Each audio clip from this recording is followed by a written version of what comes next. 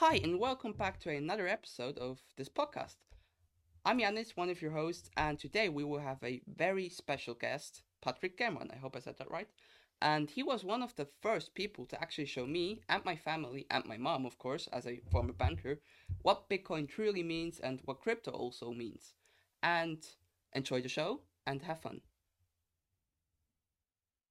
Hi, and welcome back to another episode of Nomad Podcast. I'm Yanis, one of your hosts, and today I have Patrick Gemman. Did I say that right? Okay. Yeah. With me, which is just gonna tell us something about him, of course. So let's start with that. Yeah. Hello, my name is Patrick.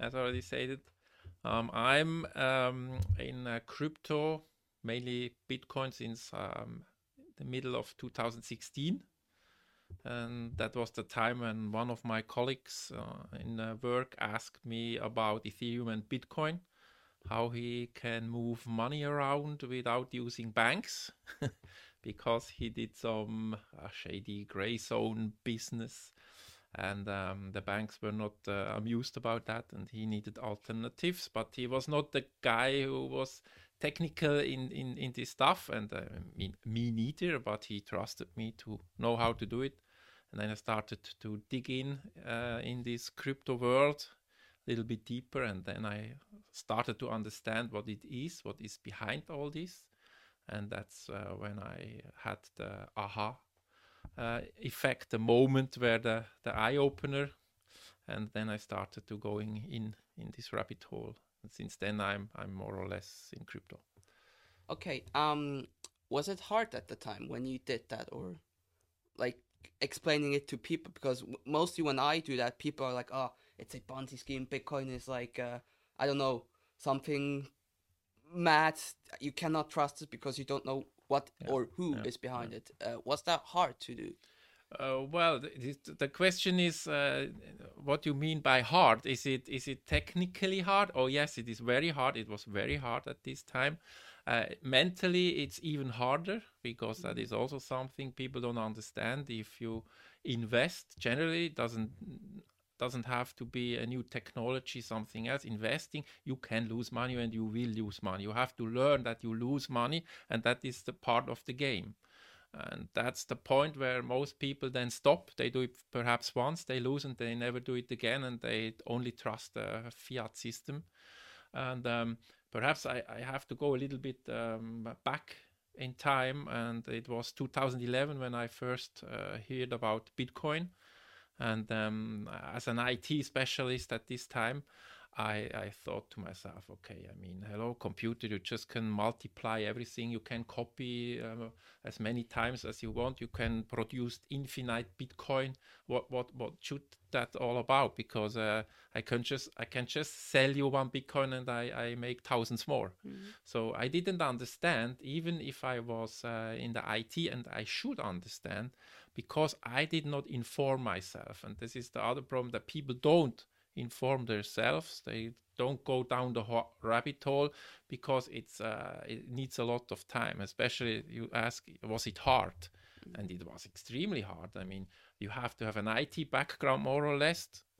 Then you needed to have that. There was nobody out there who really teached you about or taught you about what is Bitcoin, how it works.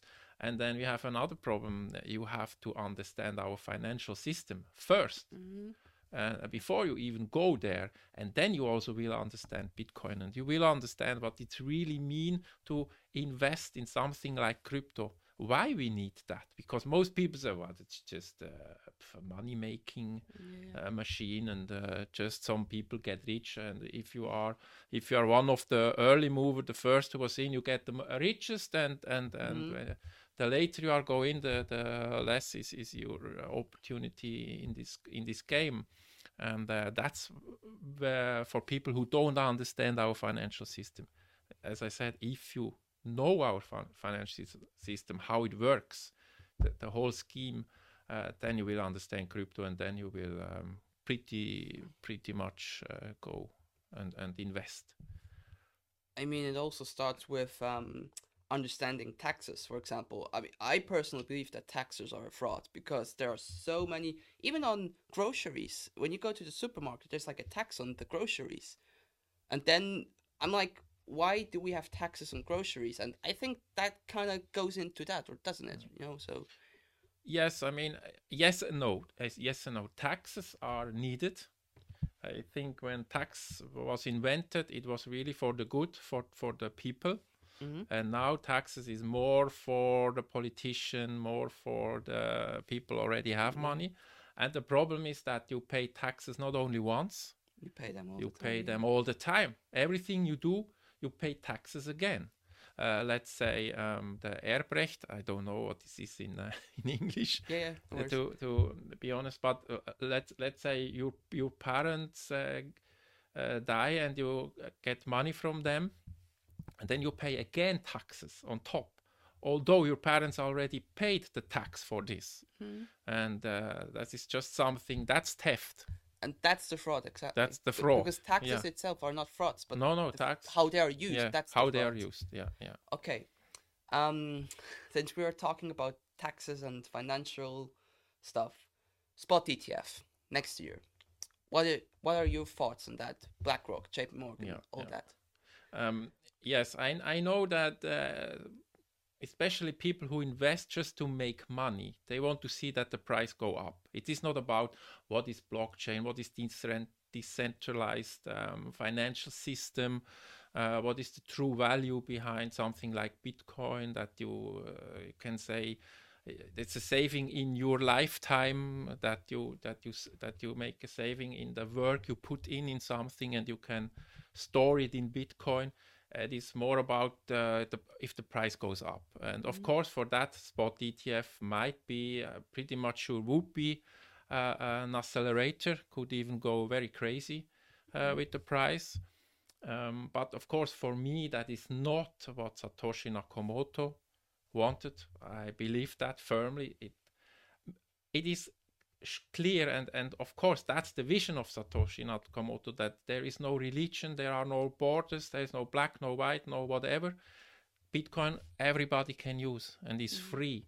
And of course that BlackRock and all these institutions, these investment companies, they also can invest in Bitcoin. That is for sure. But for me, that is how they do it is for me against the vision of Satoshi Nakamoto, which, by the way, I believe was a group and not a single person. Yeah, me as well. Yeah, I don't believe it was just yeah, one and person. I don't care who it was, so Yeah, yeah, that's also the doesn't good matter. thing because that Yeah, person or that group yeah, is not, you yeah, can't corrupt them. yeah. So, um, okay. Uh, as a guy who understands Bitcoin and finance, how was it for you to, when you first saw the opportunity to invest into Bitcoin? How was that? What did you feel? Did you feel, it's just something that might be there and then gone, or did you know that it was something that is gonna be there forever and that generations can build onto that? You just said that I understand Bitcoin. I know there are people in this field. They say I don't understand Bitcoin Mm-hmm. because I also invest in other cryptos. So, Mm-hmm. but that's something else. So, Yeah, yeah. okay. Yeah. No. For me, as I said at the beginning, 2011, I saw it. I was not going deep into the rabbit hole. I didn't understand really what is decentralization, what is blockchain, how this is with this mining, proof of work, and that all. And then when I started to see how it works, then I was more than 100% sure that this is the future. I was like, "Bah." Because I mean, okay, you really cannot replicate, you cannot copy, you cannot produce infinite coins. It is really working and it's global, and you don't have to trust. And that's the paradigm shift that people don't understand, because our life, everything is based on trust. You have to trust your partner, you have to trust the banks, you have to trust the government, you have to trust the car makers that they don't Yeah. do something, you have an accident, you die. I mean, it's all based on trust. And then we have a new technology and we talk about trustless. What? We don't trust, we don't need to trust. Mm-hmm. For the most people, that is it's not working. You are I don't know, you come from another planet or something. And that is the big invention there, that you don't have to trust. And how this works, most people don't understand. And when they start beginning to see that, they also that blow their minds, that they really say, hey, that is really an alternative to the establishment, to the financial system we have today. And that's the point. We need an alternative. That is But also there, when you say I'm against the establishment, they always assume that Bitcoin is for for changing the whole system. But when I tell my friends about Bitcoin, they're like, "Oh, come on, just stop it because you want to get rid of the banks." I'm like, "No, I don't want to get rid of the banks. I'm just saying I want the world to accept Bitcoin because Bitcoin can bring us freedom, especially me as part of the younger generation." And that's always quite interesting because then, as I said, you want to get rid of the banks. I'm like, no, I don't want that. And what you just said, that's like the number one thing I have, like with people when I talk about Bitcoin. So, also, which brings me to another question. Politically, Bitcoin, I believe it should be neutral. What are your thoughts on that? Should it be neutral? Should it be for everyone, truly? Yeah, absolutely. That's the only thing how it works, and it should nobody in this world have the power over it. And I know that is also something I criticize about the spot ETF, but it is still quite hard to manage your own keys, so that you are the owner. Only you are the owner of your Bitcoin, crypto, whatever. So the ETF will work because institutions will come in. They don't know. They perhaps they know, but they cannot legally even hold their own Bitcoins. And the problem is that through this ETF, it could get some kind of centralization. Because then, let's say, when we look, who is the custodian for all these ETFs? More or less only Coinbase. That is a central entity, centralized.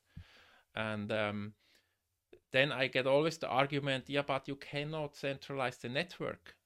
If they do it like that, we just do a fork. But the problem is then, what is then the real Bitcoin? And there's another problem of the ETF. There is clearly in the documents that BlackRock or all the others decide what is the true Bitcoin after a hard fork, for example. And yes, it is for everyone. So it is also for BlackRock, also for Coinbase, for you and me. That is for sure. But that is, we go back to the people. If the people trust this ETF and go in masses and the prices shoot up, then I say everybody has a price. Even the hardcore hodler will at some point sell. And where we have to go is we don't need to sell anymore, because sell means we convert our crypto in fiat. And that's where we don't want to go. Then it's not an alternative anymore. Yeah. That's not an alternative anymore. That's the problem. Only if we pay everything with crypto, Bitcoin, our house, our car, our mortgage, our whatever food, we have, food, whatever, then we are truly there. And I think then it starts working. Yeah, which also it brings me back to this, like how to teach especially children what Bitcoin is. I mean, people, our phones, when there are certain games where you can earn Bitcoin through gaming, sats, and I'm like, that's a perfect start to especially also teach children. But yeah, that's like a other topic. So one more question. I think it's gonna be the last, I hope. I remember this perfectly in my head. When you went to our house in Bern, in Switzerland, and you explained the blockchain technology to my mom, you used toilet paper. And I always wanted to ask that. Why did you use toilet paper? What was your thoughts behind it? Well, first of all, it was not my idea. It was a guy who explained it. I think he even did it in a jungle. I thought, what is this guy doing there? He is some kind in. I guess he was in Costa Rica, and he had a house there built. He was quite a crazy guy. So And then he had there a toilet paper, and he started to explain blockchain. And for me, that was the absolute best, simplest explanation ever. And that's when I also use that. Also, it's not credit to me; it's credit to the guy. I don't even know his name anymore. But that was so simple and so easy. And really, everybody understand when you do it with the toilet paper that you have a beginning, the Genesis block, Mm-hmm. and you just have to imagine that the toilet paper has no end. Mm-hmm. As long as the network is running, there is no end of the toilet. But we have a beginning. That was the Genesis block who Satoshi Nakamoto mined. Okay. So, um, I hope you kind of like this question. Madame Christine Lagarde, the head of the European Central Bank or whatever it's called. Thoughts on her? Yeah, yeah. Well, what can I say? I mean, this I will not say is our enemy. Absolutely not. She has just a job she does, and yeah, I mean, I always thought that the people who does criminal activities are behind bars, but I think it depends which size you do it. If you steal $1,000, euros, whatever, then you get in big trouble. Mm-hmm. But perhaps if you launder hundreds of millions, then that is a very good thing, and you get a better job. I don't know. It looks like So that. people's moral of the story: do it like the Yeah, big guys. if you do something shady, you have to do it with proper money. Yeah. So. Yeah, so in the billions or more. Everything else is not worth it. Not worth it. Yeah. Okay. Well, I want to thank you, Patrick, for being our second guest of the Very second welcome. episode of our show. And I want to thank you, the viewers, for, of course, watching and listening to our podcast. And make sure to check out Patrick's YouTube, right? You have a YouTube Yeah, channel, if that's yeah, correct. yeah. And make sure to check out this episode in the German version we recorded. And I hope you have a great day and a great time. So see you soon, and thank you for listening and watching. Bye bye. See you. Bye bye.